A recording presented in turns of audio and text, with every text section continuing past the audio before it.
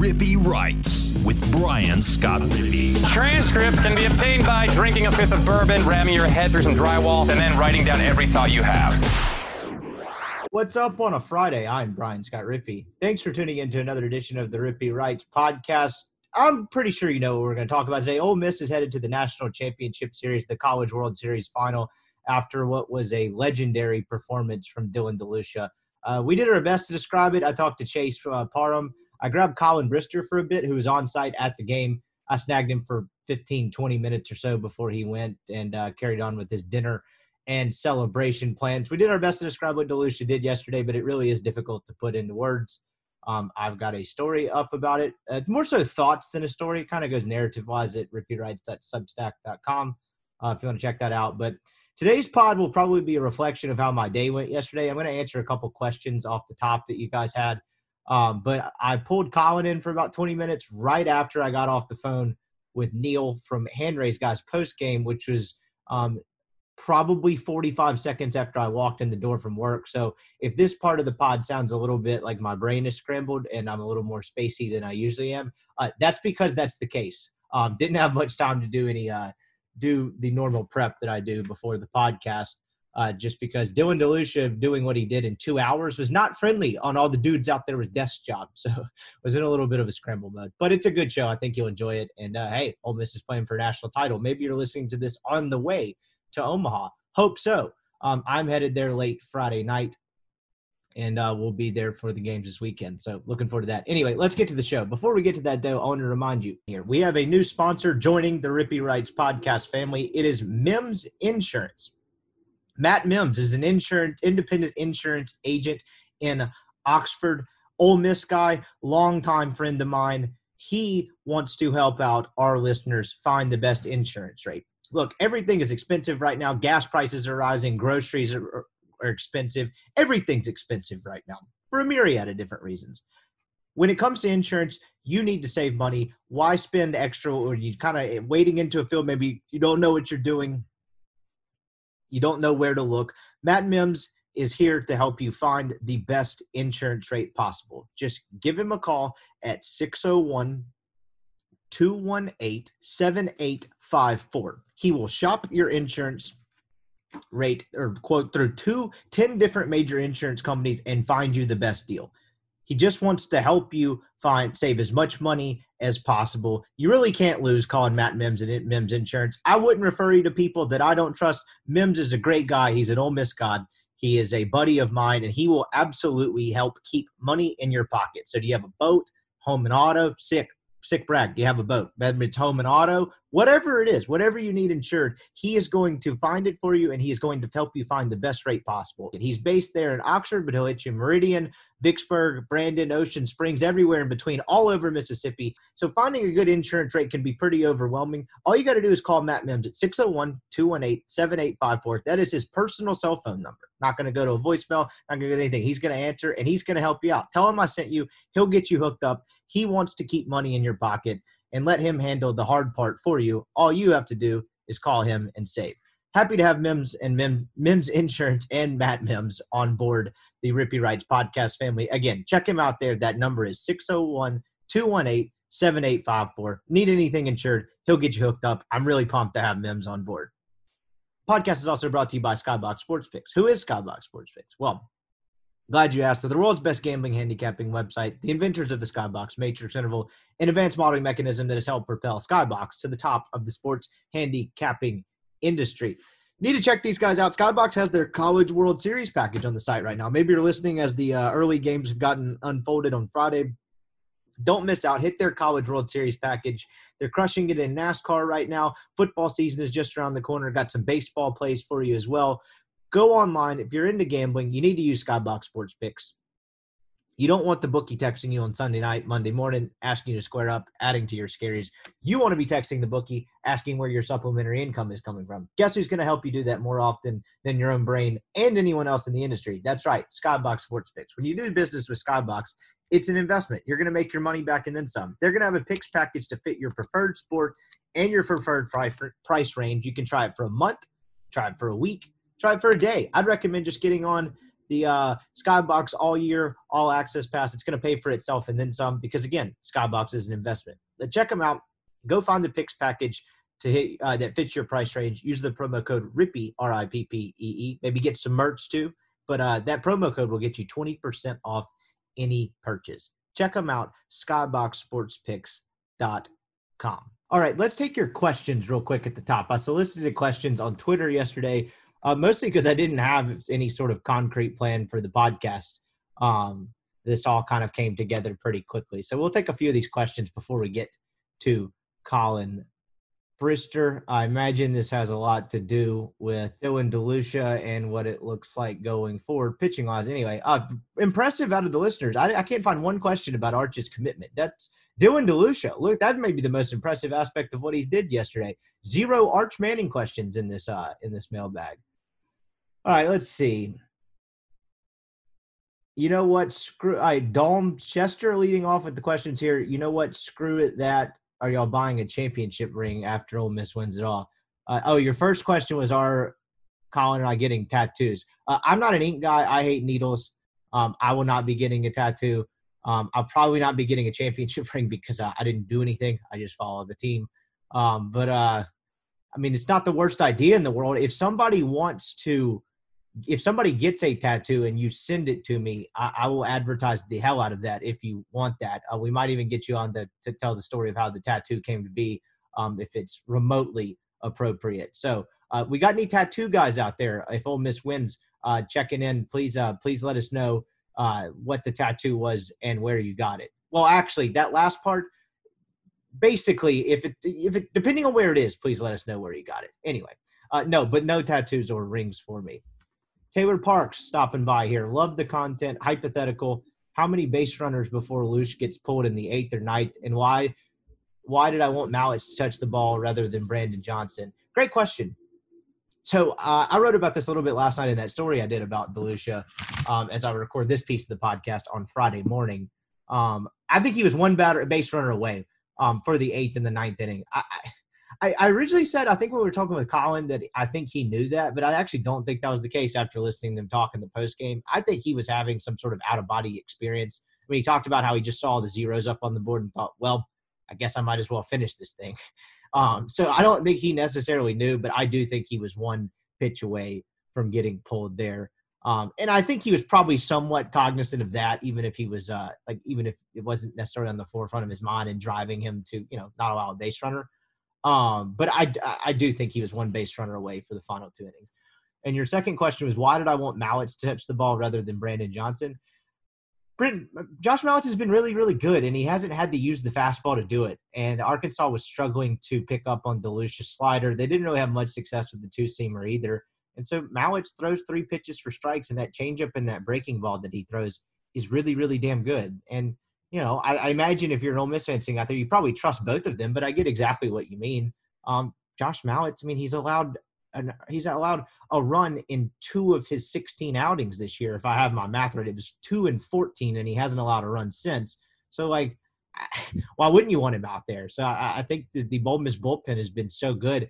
I don't think it's your typical Ole Miss bullpen where you want to get the baseball to that horse on the back end and just let him take care of the rest. Now, that is the goal, ultimately, to get the baseball to Brandon Johnson at the end of the game.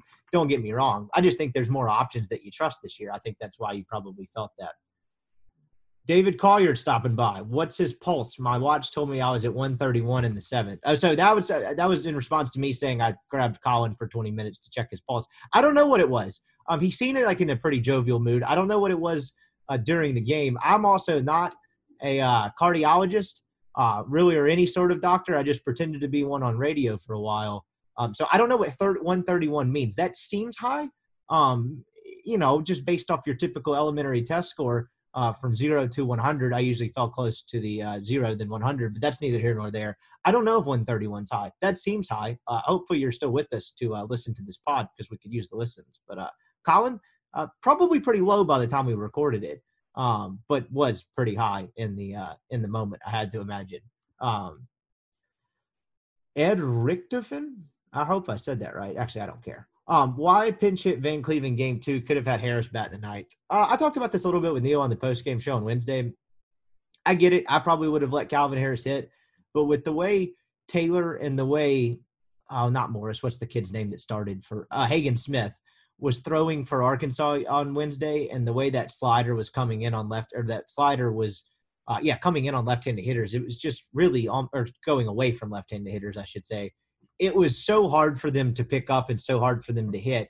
Ole Miss was doing nothing with it at that point, and I think that was maybe Mike's first, I won't call it a panic move because that's a little bit too strong, but a pressing type move, forcing the issue type of move, instead of kind of letting the game come naturally from a managerial perspective of this postseason. I don't think he could really stomach watching another left-hander flail at a couple sliders and then go sit down. And so I think he went with Ben Van Cleve because Van Cleve is a right-handed hitter who doesn't strike out very often, puts the ball in play more often than not, and just to try something different. I didn't think it was some egregious crime to baseball that Mike Bianco did that. I understood the thought process behind it, despite not necessarily disagreeing with it, or not necessarily agreeing with it, if that makes sense. But I didn't hate the thought process. And look, the results were bad, right? I mean, he got rolled up in a sword, very non-competitive at bat. But I don't think, just because the result was bad, I don't think it was a terrible idea in theory, despite on the surface it also looking like you took the bat out of one of your hottest hitters' hands. I get it all around, man. But, worked out. Ole Miss is playing for a national title. Tyler Keith, do you pitch Johnny Holstaff game 1, Elliott game 2, and DeLucia game 3 if needed? I think the real question is the first two pieces of your question. What you're going to have to go – it's not even necessarily a Johnny Holstaff. You're going to have to address the third starter thing. And you're clearly not going to get as much length as – probably aren't going to get as much length as Hunter Elliott and Dylan DeLucia would give you on full rest when you go to that third starter. And Ole Miss has already passed that test one time, right? For given the stage and for what he is, John Gaddis was terrific for Ole Miss on Wednesday night. I mean, if you'd asked for 5 innings of 2-run ball on a Wednesday night when you're going to your third starter really for the first time in the tournament, I get Derek Diamond did pitch that regional final, but that game quickly devolved into a farce. They would have taken it every single time. And so that was kind of part of what felt like a gut punch for Ole Miss in that 3-2 loss Wednesday. And so now they're going to have to go find another one because I don't think you can rely on John Gaddis on short rest. Even if you go Sunday and it's a Wednesday to Sunday thing, I don't think Mike Bianco is going to test it. Maybe I'm wrong in that. That's just a complete guess. But you're going to have to find that again. And so do you want to do that in game 1 or game 2? Oklahoma's got a really good lefty in Jake Bennett going in game 1. Got kind of a hammer of a slider. He's going to be a really good left-handed pitcher that fits the profile of a guy that's given Ole Miss trouble this year. So do you do that in game 1 and just go Johnny Holstaff and just make sure Hunter Elliott wins his outing against Cade Horton, Oklahoma's number 2 starter, who's still a pretty good pitcher in his own right, but definitely a little more gettable than Jake Bennett has been? Or do you let best on best? Do you go Hunter Elliott on Bennett and then kind of third starter / Johnny Holstaff, a little more bullpen help in game 2 against the lesser potent of the 2 pitchers, at least on paper, in Horton? It's a really fascinating dynamic. But at the end of the day, the way I look at it is Ole Miss is going to have to win Hunter Elliott's outing if they want to have any prayer of winning this national championship series. I don't know what you're going to get out of DeLucia, if any. Look, I get he's off a superhuman performance, but he also threw 113 pitches and will be coming back on 3 days rest on Monday. So I don't know what you're going to get from him. So you're going to have to win Hunter Elliott's outing. And I could see it either way, right? If you go with the third starter approach in game 1 and you somehow beat Bennett, oh, buddy, you've got Hunter Elliott going in game 2 with the national title on the line with DeLucia behind him. You are sitting pretty, as the kids say. I don't know. I don't know what you do. It's going to be a fascinating thing that may be answered by the time a lot of you listen to this podcast. I don't know when they're going to announce it, but I don't think there's a wrong decision either way. I think it's just going to come down to Mike looking at more data than any of us have and making a decision based off of that. So we'll see how that goes, but it's going to be fascinating for sure. Daniel Hill, does this exercise all we are Ole Miss moments involving Arkansas? Man, I guess to some degree. These teams played 6 really close games this year. They were pretty evenly matched. I just never bought into the whole we are Ole Miss thing after Wednesday night. Ole Miss didn't necessarily choke that game away. Yes, the 9th inning was really bad. And yes, they fumbled that opportunity. And I imagine it kind of ruffled feathers from an Ole Miss fandom standpoint from the sense that it kind of brought back what the worst version of this team looked like in terms of situational hitting. But I just thought on Wednesday they kind of lost a baseball game where Arkansas was just slightly better than they were. And so I didn't think, particularly with DeLucia on the mound, and I wrote about this in that story that's posted about DeLucia, I just didn't think he was going to allow them to come out flat or tight or whatever adjective you want to use. And so does it exercise that? I think that's more of a fan thing than a player thing. Look at how these guys act. They don't give a shit. They were just out there having fun playing baseball, and now they're going to play for a national title. So I think that's more of a fan thing. And so, sure, I'll just go ahead and answer yes. That works. I've never really bought into it, but I get where you're coming from. Are y'all going to do some kind of scouting report on Oklahoma, please? I got into a little bit of it with Chase. So Colin and I, as I mentioned earlier, recorded right after I got home and right after the postgame show. So I had no time to do anything. That's why I didn't really have much of a read on Oklahoma's pitching situation when we talked. I had about an hour in between and looked into that a decent bit before I talked to Chase late last night.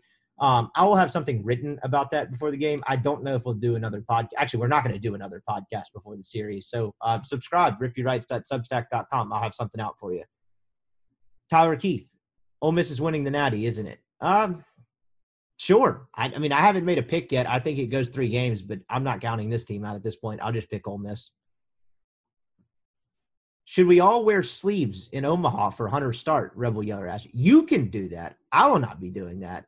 I already have a farmer's tan that is just a crime against humanity. My farmer's tan is so egregious it pisses my girlfriend off. She actually told me she will not go to any sort of public pool setting with me until I tan outside by myself twice. Because she said it looks like I'm wearing a white T-shirt and that I look like a printer that ran out of ink. So that's nice of her. But I don't know if I'm going with the sleeves. I might have to go the other way and go sleeveless. I don't know if I've hit the gym enough to be rolling around Omaha in sleeveless tees. But something's got to be done about this tan. So I'm out on the sleeves, but I don't hate the idea as a general movement. Bastard checking in here. Look, your name, you said, not mine. Series predictions. I think Ole Miss wins in 3. Whatever happens this weekend, thank you both for the amazing job. Oh, thanks, man. That wasn't a question, but I appreciate it. I enjoy doing this podcast. I enjoy interacting with the folks along the way. This has been a hell of a lot of fun, and it's certainly my pleasure. Look, I have a full-time job now that's not journalism. Spoiler alert. I do get paid to do this, but I don't do this for the money. I do it because I enjoy it. I enjoy interacting with you people. So this has been a hell of a lot of fun. That's why I'm up till 11:45 at night and back up at 6:30 in the morning recording this. So anyway, that was a self-pat on the back. That was bad. Anyway, I appreciate it, man. Thanks for listening. Peyton Benedict checking in here. If the finals go to game 3, do you start DeLucia on 3 days rest? Look, whether you should or not, there would be a physical altercation in the locker room, I imagine, if Dylan DeLucia does not get the baseball on 3 days rest for game 3. So, yes, I think the answer is yes. Dole Metcher checking in again. Are y'all this is the tattoo question. I answer that no. We have Chase Haney, a listener out there, says he is.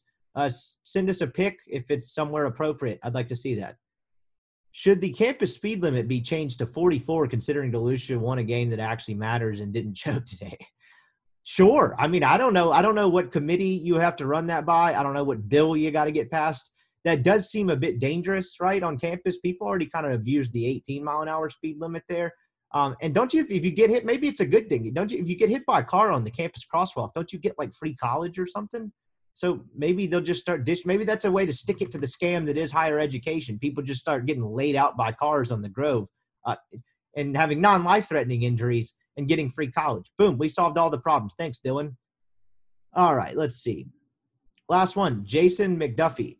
How many Jello shots are you and Colin doing? I'm not a huge shot guy. I like a Jello shot every now and again. I think that's a really cool gimmick. I'll buy Colin a shot for all of his hard work when I run into him in Omaha. And Jello shot on me if I run into any of you fine people in Omaha. I'll be there late Friday night. So probably be out and about on Saturday. All right, that's all the questions. Let's get to Colin Brister, as this was a instant reaction right after he left the stadium. So I think you'll enjoy it. All right, we now welcome on Rippy Writes baseball correspondent Colin. Arch Manning commits to Texas today. That's what we were going to talk about. Arch goes to Texas. What a day! What a day for a news dump. But nobody cares. You were there, so you're in Omaha. Yeah. Just to set the stage a little bit, I had to work today. I thought I was going to watch the first 5-ish innings at the office, come home, get it on the radio, when possible, have it up on the phone on the drive home and then watch the finish and then do all my post-game stuff. I watched 8 innings of that baseball game in my office because the entire game lasted 2 hours and 10 minutes. It may have been less than that. It may have been like 2:06. I'll have to look up when first pitch exactly was. I think it's 3:07. 3:07 was first pitch. I can tell you this. At 5:30, I was outside the stadium watching Ole Miss walk to the bus, and that game had ended 20 minutes earlier. So 2 it was hours, right at 2 6 hours. minutes on stat broadcast. That was the most – I've seen midweek games be in the third with that. I mean, that was the most unbelievable thing I've ever witnessed from a pitching performance-wise. I mean, you were there. What the hell do I need to talk about? I watched it on a computer screen. To set the stage, what happened in the stands? Dylan DeLucia was awesome. There's like no way to put that differently. Fastball held real life. He was locating when the slider is in the zone and when it's sharp, he's not hittable. And it was that way today. And the worry was, right, the breaking stuff's what you worry about. A little bit of short rest. Not necessarily the fastball. Everybody can throw hard. And when you're sore, it's the breaking stuff that gets you. And, man, he looked good. He looked good. And you can tell in the first 3 or 4 innings, it's like, okay, they're not picking this up. And you kind of pierce in the back of your mind. It's like, well, second or third time through, maybe they can get to this. It didn't. Fourth time through was I don't even know if he let anybody on the fourth time through. Old buddy had a leadoff sink. Well, I can't remember. I don't know exactly. But just dominant. And considering the stakes, and I joked about this, but considering the stakes, I mean, there's a case that it was more impactful than what Pomerantz did. I know Pomerantz was a little bit shorter rest, 2 days, but it wasn't like DeLucia was on full rest. He was on 4. So considering the stakes, it may be the most impactful pitching performance in this history. How is it not?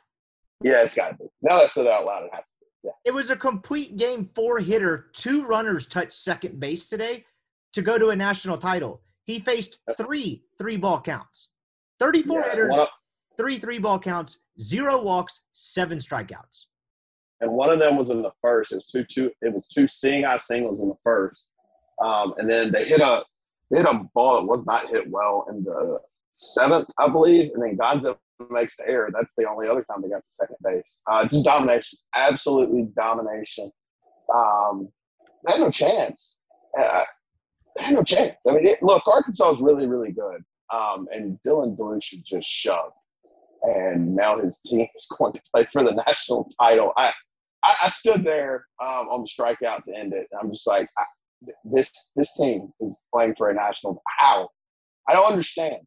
It's like I still look out there and I'm like, that's the same group of kids that went 2-7 against South Carolina, Alabama, and Mississippi State, and they are 2 wins away from being the national champions. It's remarkable, man. I'm running out. It was the most non-We Are Ole Miss thing ever. Yes, because he never. I mean, we talked about erasing doubt and all of that before with this team, but he just never put the outcome of the game in question. I mean, Arkansas had one opportunity to which it could have scored 3 runs, and that was in the first inning. Beyond that, he did not allow more than 1 base runner in an inning. He got better the 4th time through. The hardest contact, I thought, was towards the bottom of the order in the 3rd inning, and then right when the lineup turned over the first time in the 4th. They barreled up a couple of baseballs, and Ole Miss got a little bit fortunate that some balls were hit right at them. But beyond that, they were worse against him. They saw the slider and the 2-seamer and the occasional changeup mixed in worse the 3rd and 4th time through. The least competitive at bats were the ones at the end of the game. Yeah. It was something, man.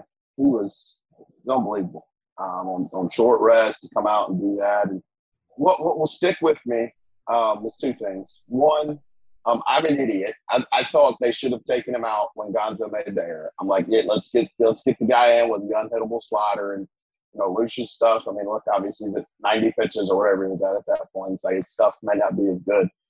And Lucia was like, no, you're an idiot. Watch this. And he retires 7 in a row to end it. And the stuff was as good on the last pitch of the game as it was on the first pitch of the game. It was insane. Because you knew in the 8th and 9th inning, right? Because there was some debate amongst us. Like, hey, is he going to come back out? I'm like, yeah. And most people were like, oh, let's just go to Mallets. And I was kind of in that camp. And he comes out, and he knows if one dude gets on, doesn't matter how, walk, hit by pitch, catcher's interference, whatever, he's coming out. And he goes 6 up, 6 down, and Arkansas doesn't even have a chance. It's almost like he relishes that piece of the challenge of it, don't you think? Because how many times have you seen that again? And how fitting was all this whole thing? How many times has he had just a ridiculous outing, just completely spun a gym? He's through 7 or 8 innings, and he's north of 100 pitches, and Bianco sends him out for the encore. Now, in the regular season, some of that was to preserve the bullpen. But, I mean, if you want to get poetic about it, some of that I just think is like, let the man go finish his masterpiece. I'm talking about the first game of the Mississippi State series, him coming back out for the 8th against Kentucky. Like, it was so fitting that it unfolded that way because time and time again, he's just thrown masterpieces in ridiculously huge spots for Ole Miss, and today he got to finish his work because he didn't allow a base runner over the last couple frames. Yeah, remarkably impressive. I can't put it into words. The national title series is on the line. This dude's on short rest. And here's the thing, right? Here's the thing. People are going to do this thing, and maybe not since they won, but they're going to be like, what's wrong with the offense? Nothing. Arkansas pitched the hell out of it 2 days in a row. Connor Noland was great today. Dylan DeLucia had to be great. He had to match him, and he didn't just match him, he exceeded it. There was nothing wrong with the offense today. They faced really good pitching today. Yesterday, I thought they were a little indisciplined at times, and I don't really care about yesterday at this point. But, today, Connor Noland was special, man, and he gave his team every chance to win that baseball game, and Dylan DeLucia was just a little bit better. And that's why Ole Miss is going to play Oklahoma on Saturday night in the national title series. Saying that out loud is insane.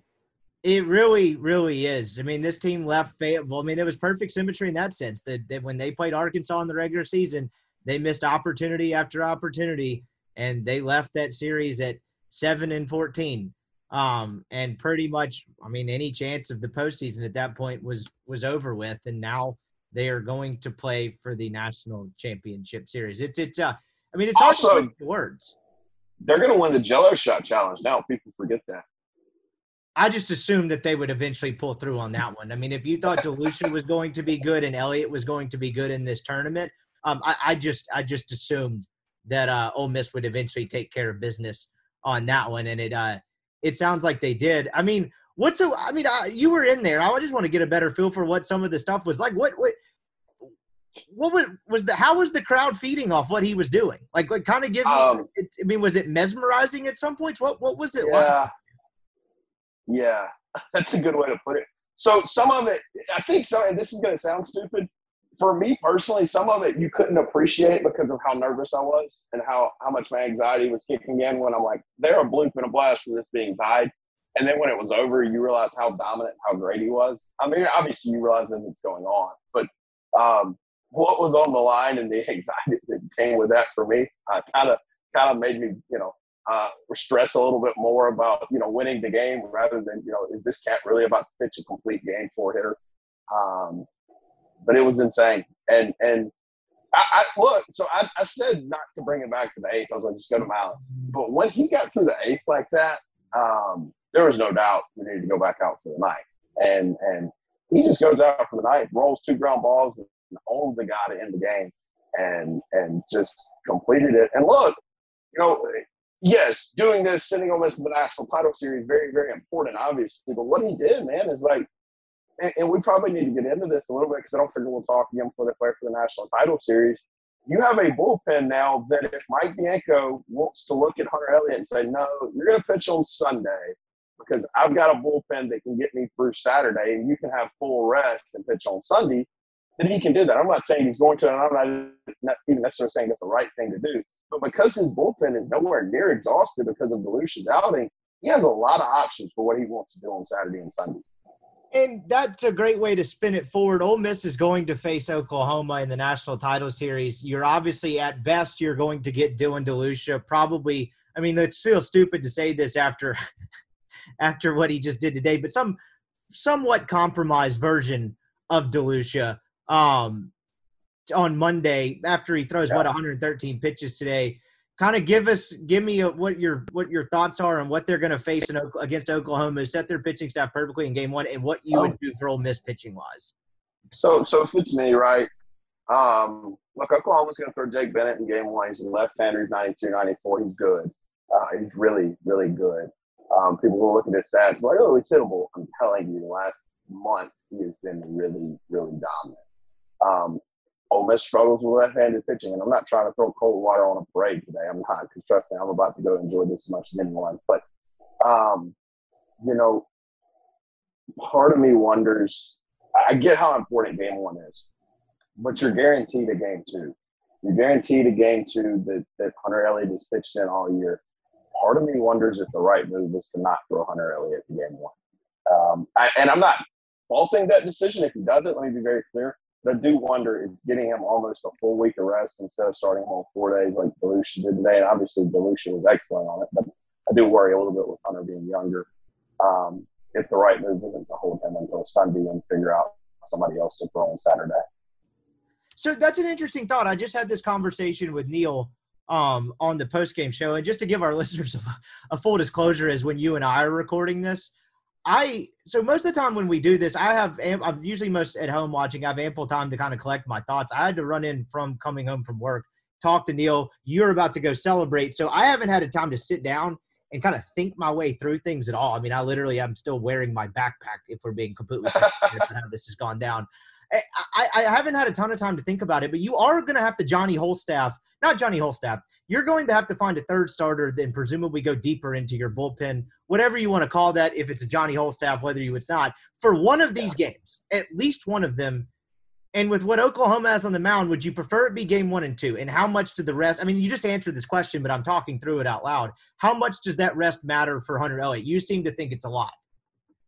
I think it matters, and I think when you consider that Ole Miss struggles with left-handed pitching, and along with that, I think it would be if it's me, and look, I'm not going to question anything Five's doing at this point. I'm not saying it's wrong. I just think if it's me, I would find somebody else to throw on Saturday. It's going to give me a chance to win a baseball game. Some people are saying, "Oh, you're conceding Saturday." No, I'm not. Ole Miss's bullpen is good. I don't know if y'all have noticed. They're good. Jack Washburn was electric at times yesterday. Jack Doherty was electric yesterday. And those are two guys that I just mentioned that might be the possible guys that you run out there to start on Saturday if it comes to that. I think, frankly, talking through this, I don't really think there is another option besides maybe Diamond, but I think I would go with Doherty or Washburn before I went there.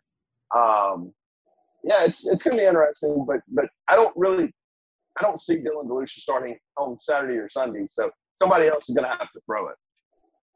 Yeah, no, I'm with you. And you just talking this out again, you don't tempt fate with Gaddis on short rest. Like, he went more than enough to where that's probably out on him being able to start a Saturday or a Sunday. I guess if you go, I'll put it to you this way: if you go Elliott in game 1 and you have to find this third starter for game 2, does that bring Gaddis more into the mix? You throw Elliott on Saturday, and that would be Wednesday to Sunday versus Gaddis,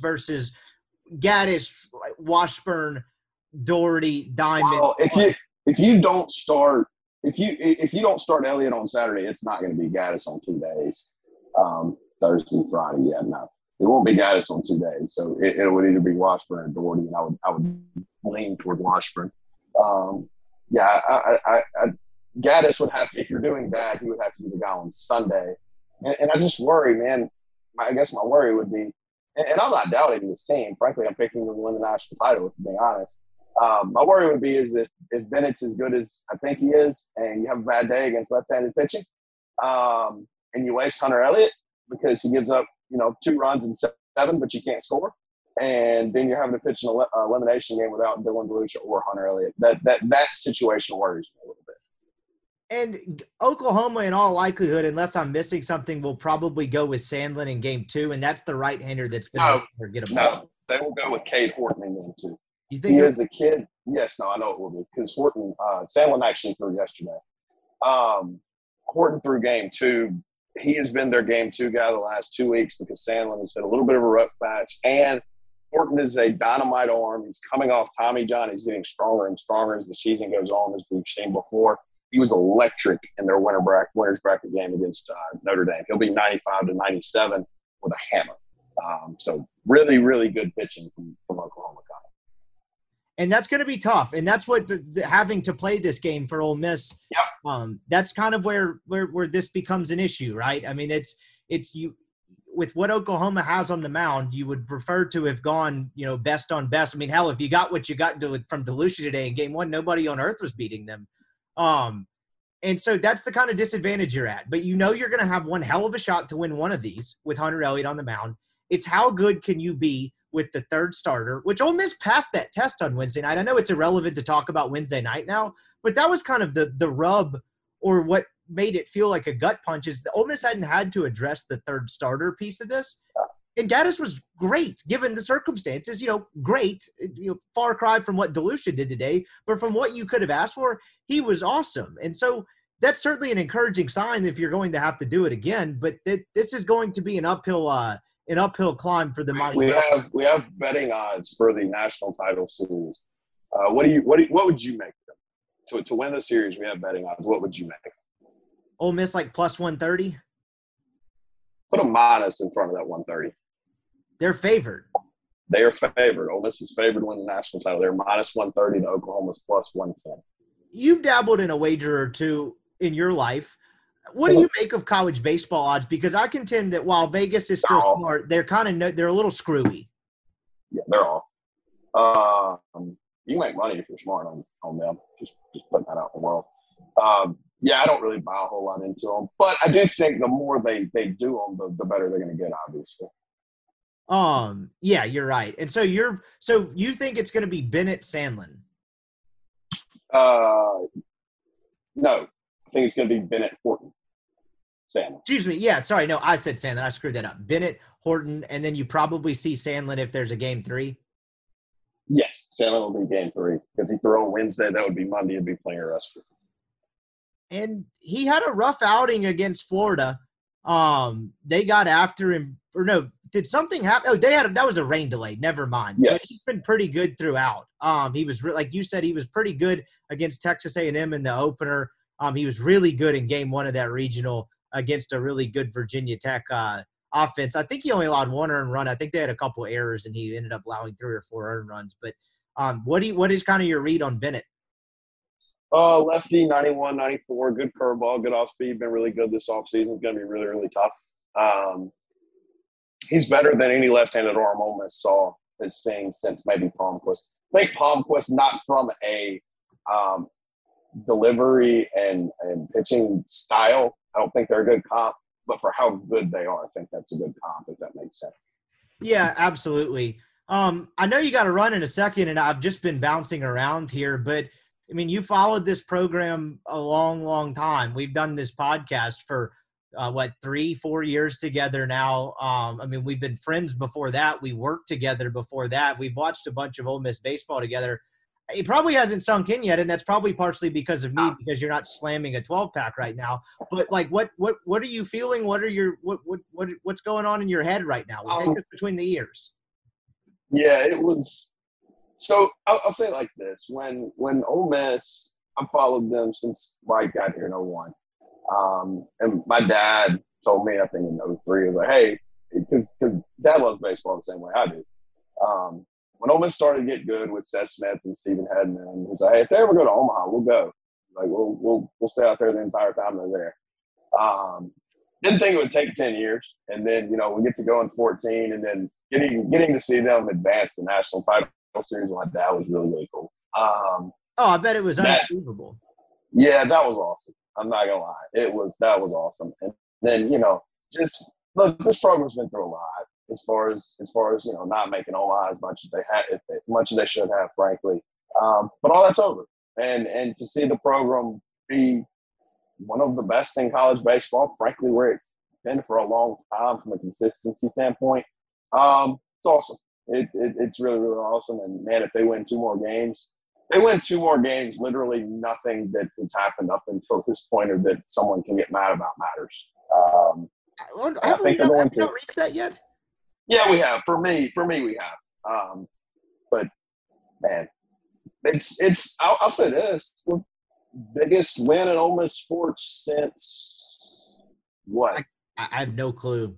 I mean, look, football's always bigger, but the wins over Alabama were September and the first week of October. Like, you know what I mean? I'm not saying that this one's bigger. I don't know how to compare it. Honestly, I don't love those comparisons between football and baseball in terms of, like, arguing about it.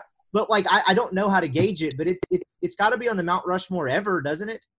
Well, when's the last time they played for a national title in a major sport? I wasn't alive back then. Yeah, never. Not since, frankly, they've never advanced to a national title game because when they won national titles, they just did the bowl games and then they were ranked number one, which, those count, obviously. I'm just saying they've never advanced in a game to play for the national title. I don't know how you rank it, with football being the king and all, but, man, it's the biggest baseball game they've ever played. And, if you look at it from a helicopter view, right, like you don't have any emotion invested in it. If you look at it from a helicopter view, it wasn't overly stressful. However, I have emotion vested in this, and I was dying in Section 106. So, it was it was fun. It was the moment seeing him strike out the kid to end the game was pretty special. I'll remember that one for a long time. It's and the last serious thing that I got a note on my father, and then I'll let you get out of here and start the celebrating. After last night, I wrote some – I don't usually send newsletters that'll be dated pretty quickly, but I just wanted to write down some pretty quick thoughts about what I thought last night and what it meant for today. And I was pretty adamant about the fact – and this is not me saying, look at me, I'm correct. It's just going through what, kind of had in my head last night and where I was from a mindset standpoint. I didn't think that if this team lost today, it would be because it came out flat or tight. No. I didn't think they'd be able to score 2 runs and win this game, but that's really not the point right now. That's a conversation that we can have another day.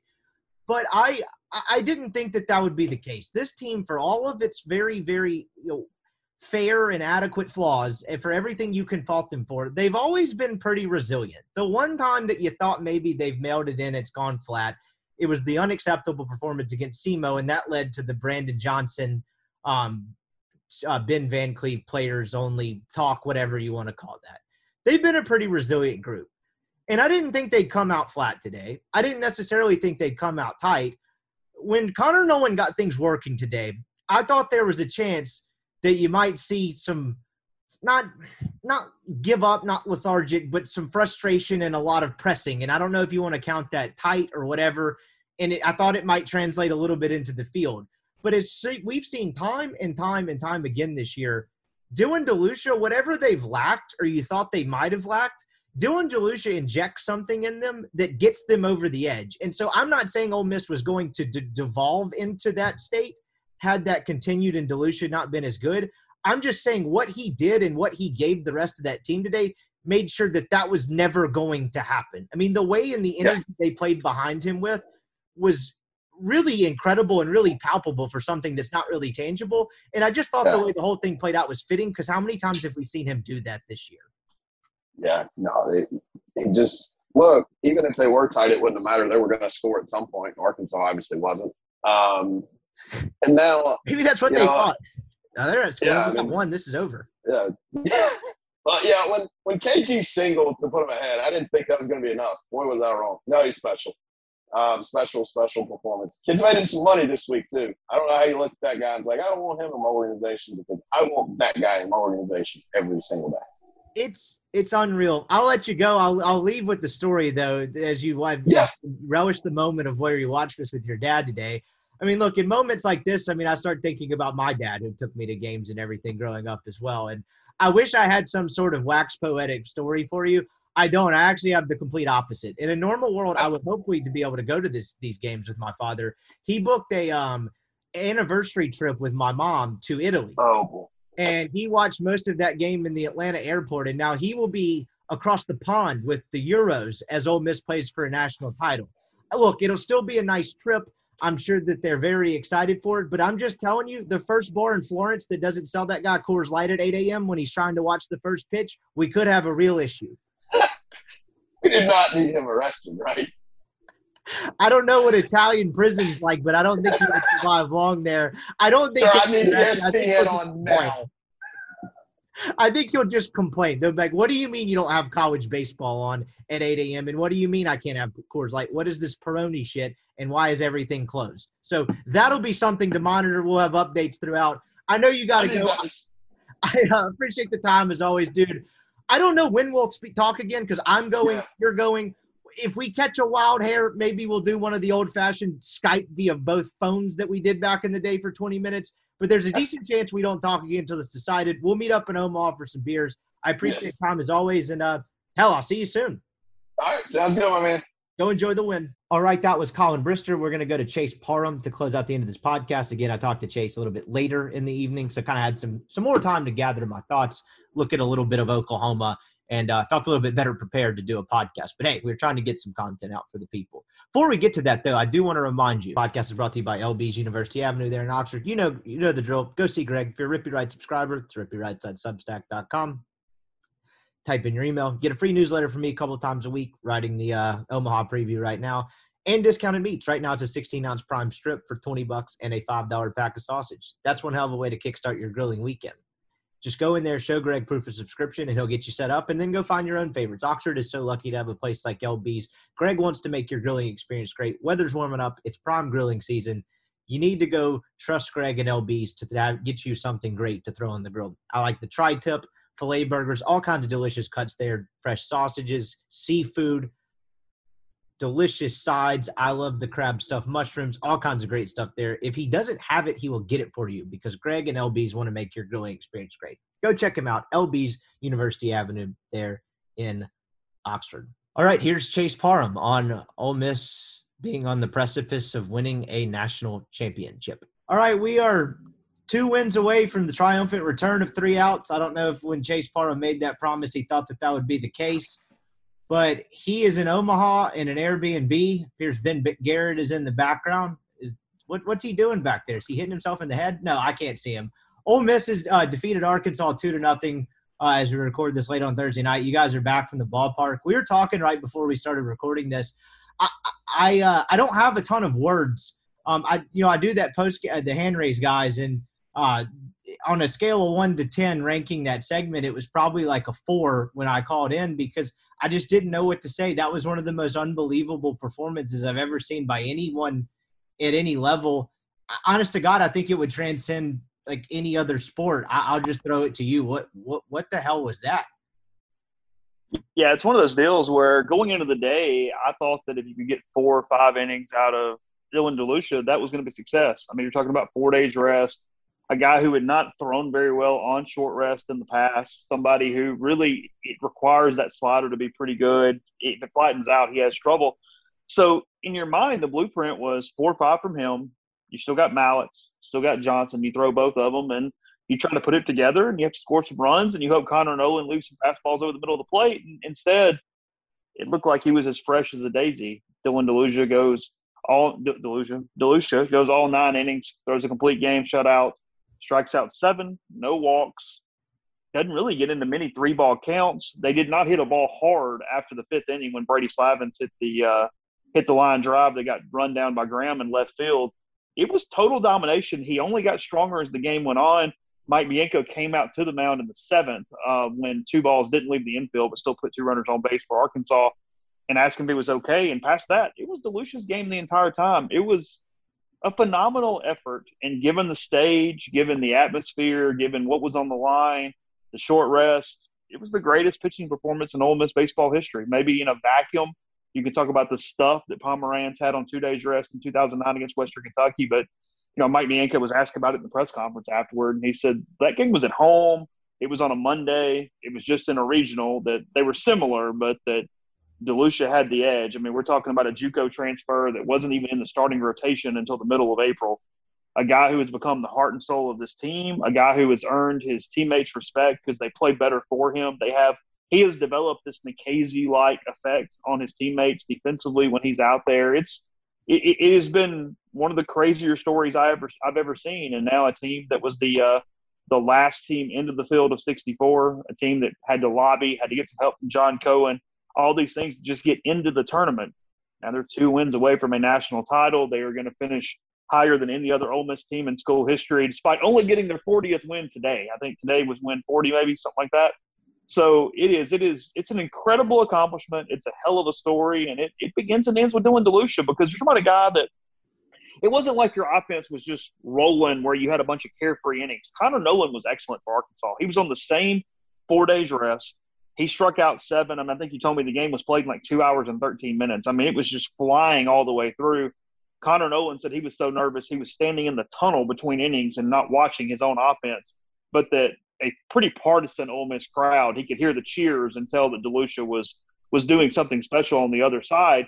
It was all about which one blinked. And in Nolan, there in the 4th, Kevin Graham with the RBI that scored the first run, Nolan just tried to throw a little get-over curveball to get ahead in the count, and Graham laced it down the first base line, and that was enough for DeLucia as he did. He put the finishing touches, the entire touches on a game that it's a legacy. It is it's a kind of into Ole Miss lore, if you will. I mean, it's all those different things, and not always do you know that's going to happen in real time, Brian. You know, it's some of those times where the retrospective is what goes, hey, that's amazing. That's something we're going to remember. But when you're watching it unfold, knowing you're watching something people are going to talk about for years and decades and generations, especially depending on what happens here over the course of the weekend, that's pretty special, heady stuff. He's also put together the best postseason in Ole Miss baseball history when you look at the entire thing. Super regional, 2 outings in Omaha.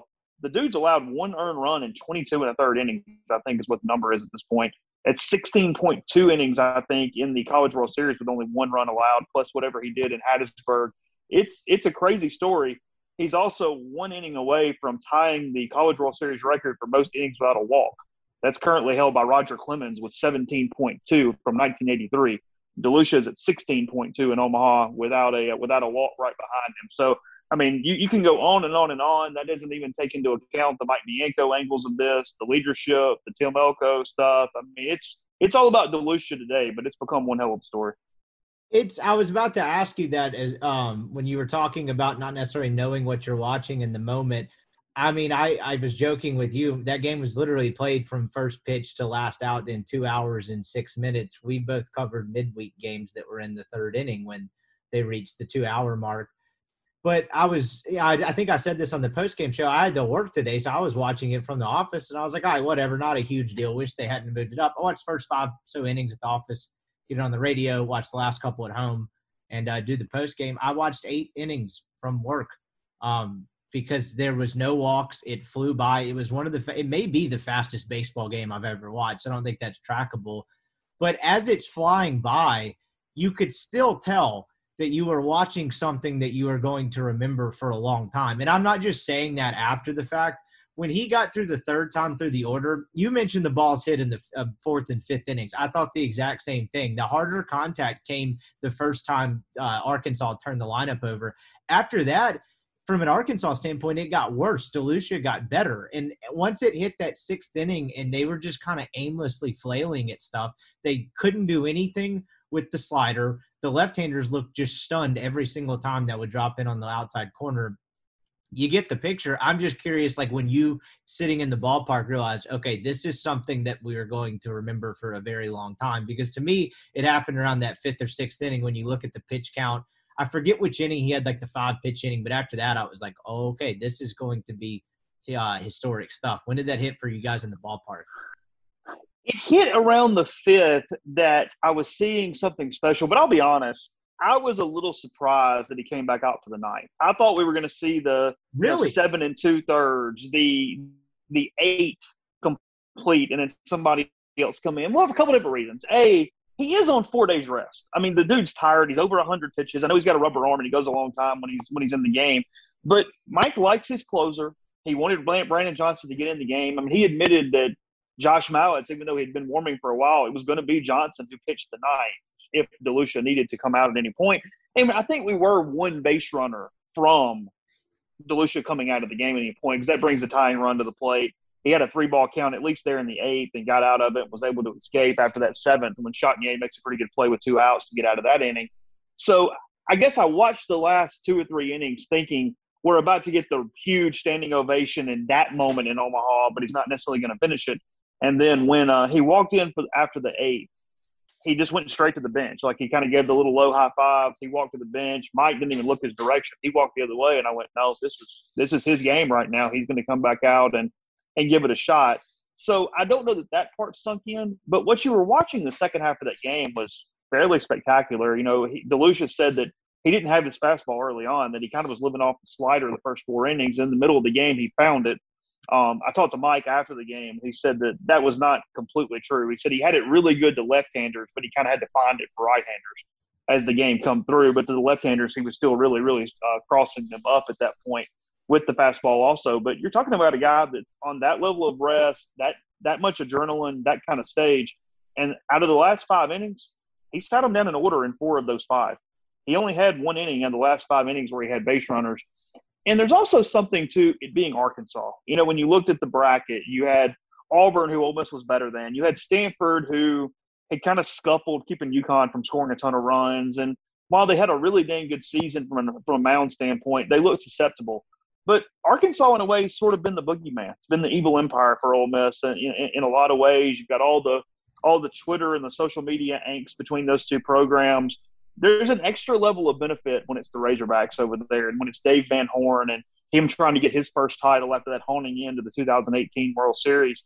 That added an element for me that it's fairly crazy. You know, Oklahoma has no connection to Ole Miss other than Kate Horton, so you're not going to see some crazy storyline in the final. But as far as getting through that bracket, besting 2 other SEC West schools, taking them down along the way, I mean, it's pretty heady stuff.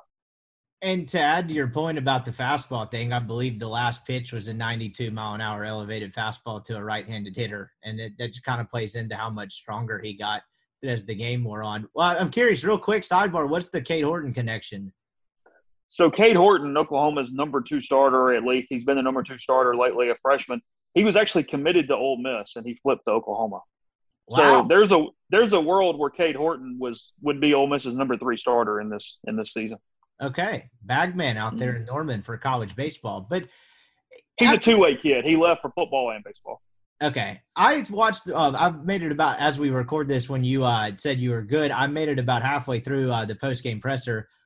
Again, as the theme throughout this postseason, Mike's using words I've never heard him use before. He called DeLucia's performance legendary. And look, if there was ever a stage for Mike to kind of expand his vocab and actually admit something was awesome, it's probably that type of stage.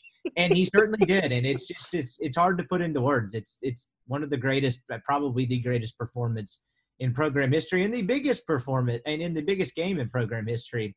Offensively, you and I hadn't really chatted since before the Wednesday night game.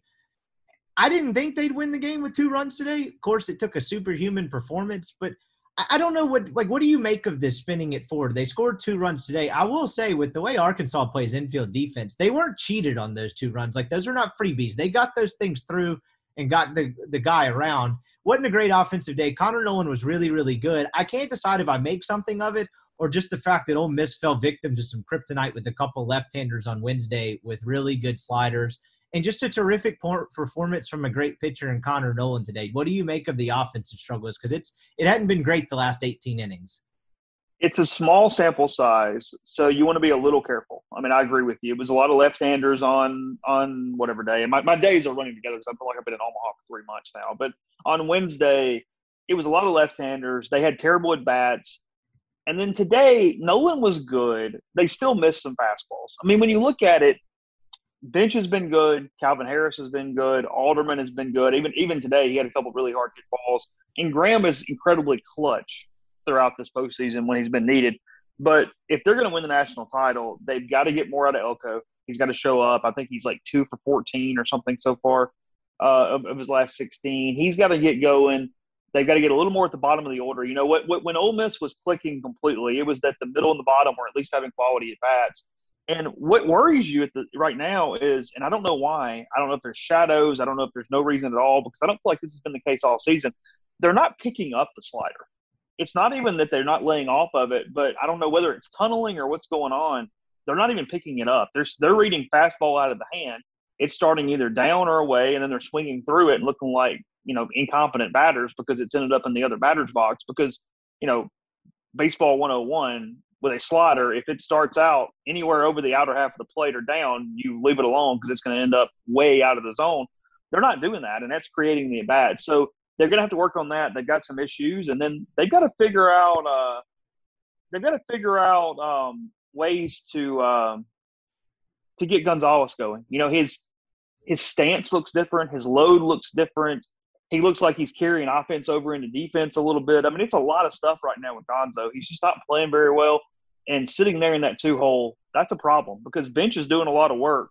But when you've got Elko and Gonzalez both struggling at the same time, that's losing a lot of scoring opportunities at the top of that order heading into Graham and Kemp. So, you know, when I look at it, I think that's the challenge for Ole Miss. I think for them to be successful, Jacob Gonzalez, Tim Elko, they've got to have a really good weekend. That's the key to beating Oklahoma, because you got to put some innings together. The pitching is going to be complicated and a bit of a mess, and it's nowhere going to be as seamless as if Ole Miss had won on Wednesday, because I said this and I completely believe it. Had Ole Miss won on Wednesday night, it was winning the national title. You were setting up with DeLucia and Elliott, and I think that would have been that. I think Ole Miss would have won it in 2 games, and I would have been home sometime on Monday. It's not that Ole Miss can't win now, but it's much more complicated. So the offense is going to have to carry them. Gonzalez and Elko have to definitely be better at that point. You know, I mean, they struggled today, but I do have to give them credit for this. This is a Bench, Elko, leadership, Mike too. That was a pretty crushed team on Wednesday night. They struggled with that loss more than I expected, if I'm being completely honest, because they had an issue where, I think Chatagnier maybe been crying after the game. He looked like he was tearing up or something emotionally at that point. Mike said, hey, it's going to take a few hours to get over this one because of how close we were. And they showed up at the park. So a lot of it was DeLucia. He let them kind of ease into the game a little bit, but that wasn't a team that was still haunted by the ghost of the day before. I give them a lot of credit for sort of how they bounced back there. It looked like Arkansas was the one that started pressing in the 5th, 6th innings. Yeah, you're right. And I've talked about this with Colin a little bit, and I think I mentioned it on Hand Raise Guys. But I wrote last night I didn't think that they would come out flat, or I didn't think they'd lose today if they came out flat. And they responded. But, like, if there was ever a doubt, and if it wasn't going well with no one in the 4th inning, whatever DeLucia injects in that team kind of removes all doubt as to whether they're going to get tight, lethargic, flat, whatever you want to call it. Like, whatever he gives them, because as you mentioned, they play with a different edge defensively behind him. Whatever he gives them kind of, to me, removed any doubt that they were going to be flat today. And the offensive piece of it is concerning. I mean, you're going to see a really good left-hander in Bennett in game 1, and then you got Horton going in game 2. He's a righty. But, like, they're gonna face kind of what's plagued them in that first game, and they're not set up as well from a pitching standpoint. We can get to that piece of it in a minute, but just I don't even necessarily know where to go from here. What was Mike like after? He's playing for a national title for the first time in his career. He didn't win one as a player, did he? Did he play for one? No, he's won 3 as an assistant coach, but he did not win one as a player. LSU won 3 out of 4 years. Mike was the third base coach when Warren Morris hit the famed home run to beat Miami with the walk-off. When they've got the picture of, I guess it's Alex Cora, laying on the ground or whatever. What were you saying? What was he like? I'm just curious after the game. I mean, did you get any – I know he was on the stage, but – just a great mood. I mean, like in the most light way possible. I mean, Mike has handled himself in this postseason. He's, I thought he managed a little tight on Wednesday. I didn't like some of the pinch hit stuff, some of the ways he went there at the end of the game, but otherwise, he's incredibly free right now. He's enjoying this process. It's like when you and I talked the other day. It's not a farewell tour. It's not a farewell ride. It's not anything like that. As far as I'm soaking in all the moments. It's just he hasn't been here in a while. He's put a lot of sweat equity and a lot of work and a lot of torment of losses into a moment like this where he's not on the hot seat. He's not worried about anything. It's not trying to get over the hump for the first time.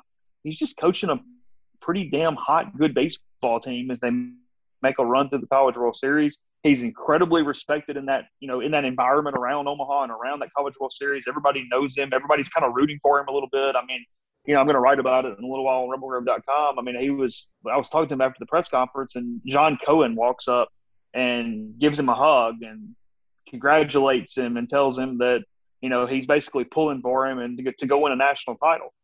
The Mississippi State AD, who was, I'm fairly sourced on it. And I'm fairly educated on being a reason that Ole Miss made it into the tournament there. So, I mean, it's a full circle deal that's fairly amazing. I mean, it was he's good. I mean, he believes in his team, and Dave Van Horn said it. He said, "I know Oklahoma is really set up right now, but the way Ole Miss is playing, he's not." Van Horn said, "I'm not sure it matters." Will John Cohen get a ring? Up next in the next segment, dude. It really is an unbelievable story, though. But like, it's crazy, dude. I mean, the elements of this are insane. And it's like, I started writing about this the other day, and I saved it, and I'm going to include it in something that I'll publish tomorrow. But like, I started used to say that this doesn't make any sense, like just texting buddies or whatever. But like, it does make sense. It's just the way all the pieces came together doesn't make any sense. At the beginning of the year, sans the last two games, if you told me the offense was going to if the offense we knew was going to be that good, if you told me the pitching was going to be as good as it has been in the postseason, I'd be like, okay, they might win the whole thing. But the way it came together throughout the 3 months and the offense sucking and the pitching somehow being awful and then stabilizing it, it's an insane story. And like them leaving Fayetteville, I mean, there's some symmetry to them leaving Fayetteville at 7-14, and then they beat Arkansas, have to play Arkansas twice, beat them twice to get to a national title series. It's one of the wilder stories ever. I mean, I'm just running out of ways and angles to cover it, and it doesn't seem like a team that gets caught up in the moment at all. That was another noticeable thing about DeLucia. The guy's face didn't change the entire time. I mean, I couldn't tell if he was like grocery shopping or pitching in a national title game. He was just stone cold. It was honest to God like an out of body, like watching a guy have an out of body experience, because even his misses were purposeful for the most part. There wasn't a whole lot of spiking fastballs in the ground or an elevated pitch that's like, oh, that one got away from me. Like even the misses in a fairly wide strike zone, that probably helped, were pretty tactful. It really was watching like someone that kind of reached a different level than anyone else on the field around him. I'm not going to say he cares more than anybody else because that's not quantifiable. I don't know how to say that. I will say, though, he's become the emotional team leader. He's been the guy that, he's the one that came and talked to the media when it was going so poorly there for a little while. He was the guy that had to overcome the stupid quote about the small park in Tennessee and kind of take that heat, at different points. I mean, he's been through the ringer a little bit. That he had an interesting quote that, hey, the ride hasn't necessarily been smooth all year, but he's soaking up things as they happen right now. I mean, that's the other realization to this is that there was a decent chance, and I'm not saying it's over, but there was a world where Justin Bench, Kevin Graham, and Dylan DeLucia all come back next season. It's hard to see that happening now. Yeah. Oh, okay. It's hard to see any of those three coming back at this point. I mean, I'm not reporting they're leaving, but given what's going on and a chance to win a national title, you lose some of the appeal for doing that.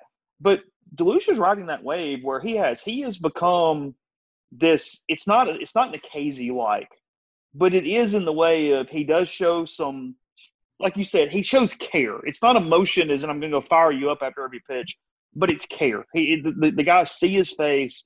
They're able to kind of ride that out a little bit. He is on a team that's pretty subdued. He is a bit of a spark plug for them. And I think that's really relevant. I think that's necessary. And then you saw it all kind of burst out of him when the game ended. He had stayed so composed for so long, and then after the last strikeout, he kind of lets out this primal scream, and he throws his glove in the air, and he starts hugging the guys. It was like it all released there at one point altogether. So another underrated element of what he did today is, like, what do you make of the importance of no one having to pitch today? Because they were going to have a day off regardless. It's not like Josh Mallett's Brandon Johnson threw in that blowout on Monday just because I think might get it in to throw. It's not like any of their main guys have been taxed at any point. Do you put any significance on them, none of them having to throw today any high-stress innings? Like, it doesn't seem like nothing – doesn't seem as big as it would be if it were like a super regional or something like that. But for a team that's going to have to – Johnny Holstaff's probably not the right word, but kind of address the third starter elephant in the room with one of the candidates down. I don't think you can go back to John Gaddis for a start. Maybe you do it on Sunday if you go to Elliott on Saturday, but I very seriously doubt it. So for a team that's going to have to find another third starter and clearly not going to get that kind of length, what significance do you put on that? I think the last 2 days are imperative for Ole Miss from that context, given that they lost on Wednesday night. Because there's a world – I told Neil this when I was on Hand Raise, guys. There was a world where if you lose on Wednesday in a high-scoring game and you got nothing out of Gaddis and it didn't look good, you're going to this championship series with a psyche that's pretty broken, that, hey, we can't go DeLucia and Elliott and figure it out, and that's our way to win, and that's all messed up. But what's happened here is whether you throw Elliott on Saturday or Sunday, I expect he'll throw Saturday, but he could throw Sunday just as easy if he needs the extra day because you just got to win his start no matter what day that is. There's some extra positivity here. John Geddes was really good. Geddes gives up 2 runs in 5 innings. He was exceptional. Jack Washburn was the best he's been at any point in an Ole Miss uniform on Wednesday night. That was pretty dynamic. Jack Doherty was excellent. So when you are able to put those things together, well, suddenly Ole Miss goes into it and says, hey, we've got a great opportunity here. Those guys were good. We're not sunk just because it can't be DeLucia and Elliott and then figure it out, whoever Ole Miss throws. And, yeah, when Johnson doesn't have to pitch, when Mallett doesn't have to pitch, when you didn't have to do some hero effort and go back to Doherty or anything like that. I mean, I know that they've been maligned, but you've got Derek Diamond and Drew McDaniel who haven't pitched, at least have some stuff and can get you through the order one time. Ole Miss is set up as well as possible physically and mentally, given that it can't be the perfect scenario there to get back to Dylan DeLucia on Monday. Look, if there's a Monday game, I think DeLucia starts it because he's not as good out of the pen. And even if you just are getting 3 to 4 innings from him, I think you have to start him to do that. Maybe that's when you go to Gaddis. I don't know how Mike's going to arrange this whole bullpen deal. Look, it's not ideal, but I don't have them as screwed up as I did going into Wednesday when I thought, hey, if they lose this, they're kind of in deep crap. Right. I was in the same boat as you were, and the way it's played out, and part of that is who they have and have not had to use from a pitching standpoint, and the fact that Gaddis kind of passed the test. Who I'm kind of with you on that. I wasn't going to go as far to say it just because what he did today was, kind of superhuman, and I don't want to have egg on my face when he goes 110 more pitches and throws 8 innings. How do you manage the pitching if you are Mike Bianco? Hopefully you start with pants that fit, but beyond that, what do you do pitching-wise? I need complete trust that Hunter Elliott's going to tell me the truth. I don't need the really competitive answer. I need, hey, do you need an extra day? Because if you need an extra day, Sunday's fine. There's nothing wrong with Sunday. We're good with you throwing game 2. You're either going to keep us alive or you're going to win this national title for us, one way or the other. So if that's what you need, great. Now, if the extra day doesn't matter and he's completely 100%, throw him on Saturday. You throw your best guy first if he's ready. But you need Hunter to be mature. You need him to give you an honest answer, a truthful answer, and then you sort of piece it from there. I don't know. I mean, I was talking and kind of thinking about this. It's possible it's Washburn. It's possible it's Derek Diamond, frankly. Now, if you're doing that, you better have the right hook. But I think either one of those are possibilities for game 1, and then I think you're piecing Elliott together from some semblance of his game, and then in a perfect world, it's probably DeLucia Gaddis in the last one. Ever since Horton's become a starter, he had a rough outing at Texas Tech, and he's been pretty good over the last month or so. And again, I haven't done as much as I would like to on it yet, but does that factor into it all with regard to Elliott? Because you know what you're going to kind of get. Jake Bennett's really good. Horton has been good in the postseason, but I think he's kind of the lesser of the two in terms of potency. Do you factor that in at all? And I guess it's all kind of a mix. It can go both ways. I mean, here's the deal. I can make the argument that, I need Elliott to beat Bennett, and let's go win this thing 2-1. Or if you somehow beat – Or I can – yeah, or I can go, hey, let's make sure we beat Horton. Elliott will get that one, and let's just try to find one of the other two.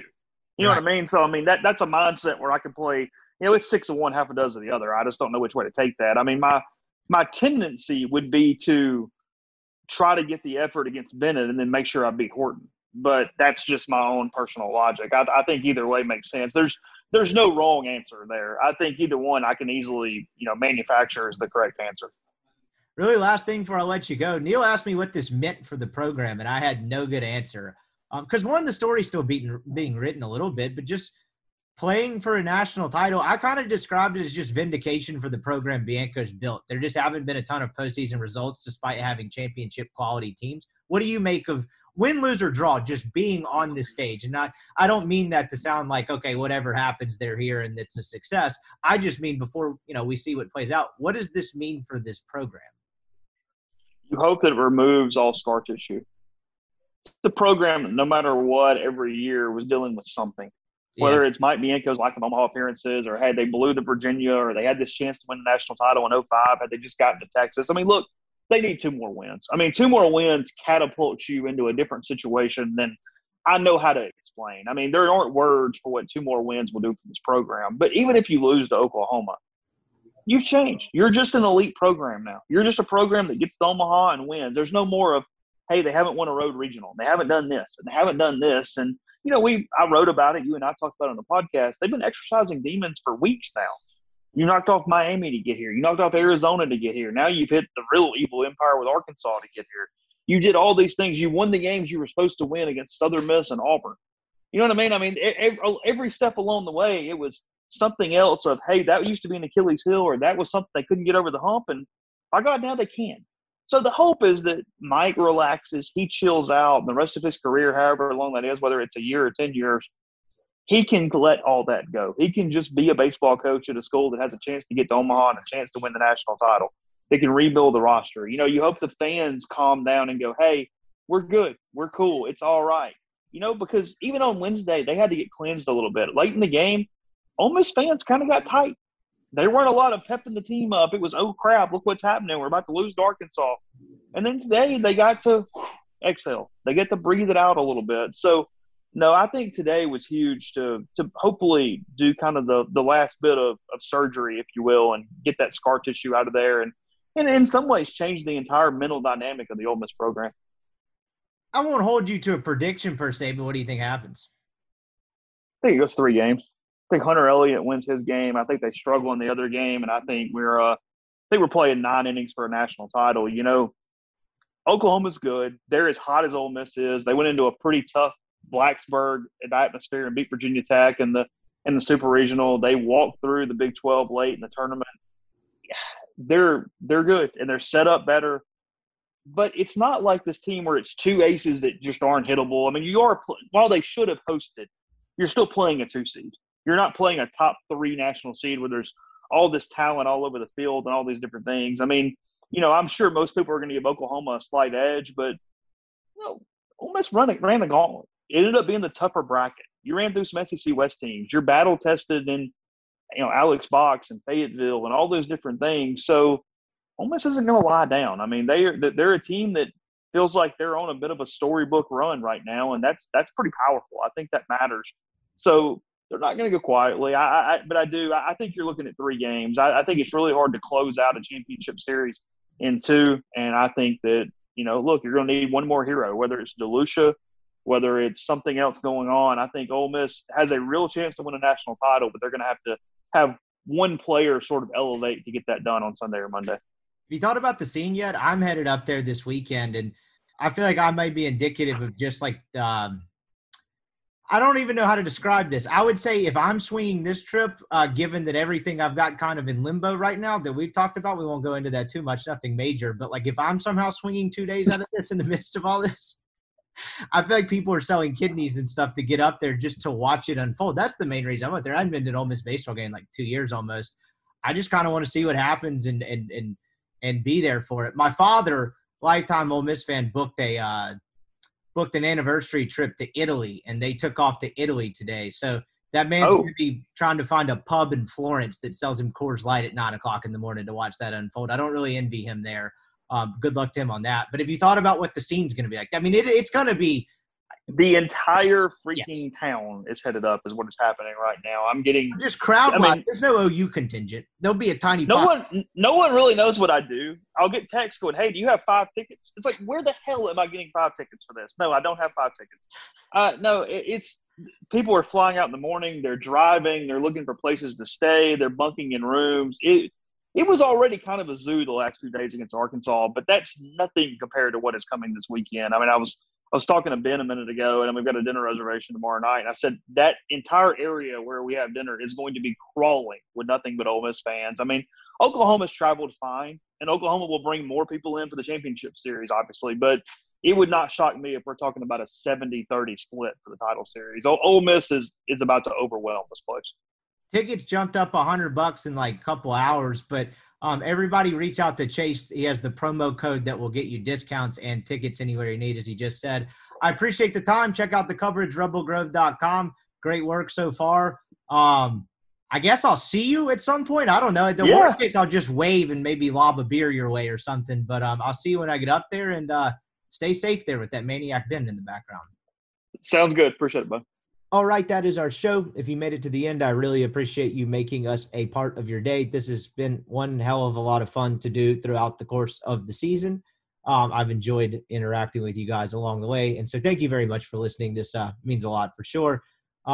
If maybe you're listening to this on the way to Omaha, I'm headed that way. Like I said at the top of the show, look around, look behind you. I could be on the flight next to you. Is that you up there? Do you see me waving? Anyway, no, I'm just kidding.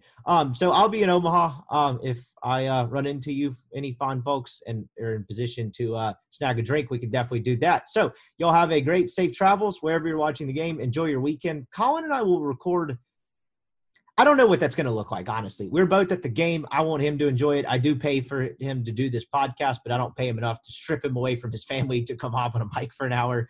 So we will do probably a series wrap-up podcast, probably nothing in between. Maybe I snag him and Chase if the time comes. I'm bringing my recording equipment in case I am going to write. But that's going to be a very fluid situation because we are going. I do want to enjoy it myself. I'm still in kind of the phase where I'm still kind of new to enjoying baseball games and sporting events where I don't have to work. So I'm looking forward to thoroughly enjoying that. We'll have something for sure for you at the reaction. But in between, that will be a play it by ear. Y'all have a great weekend.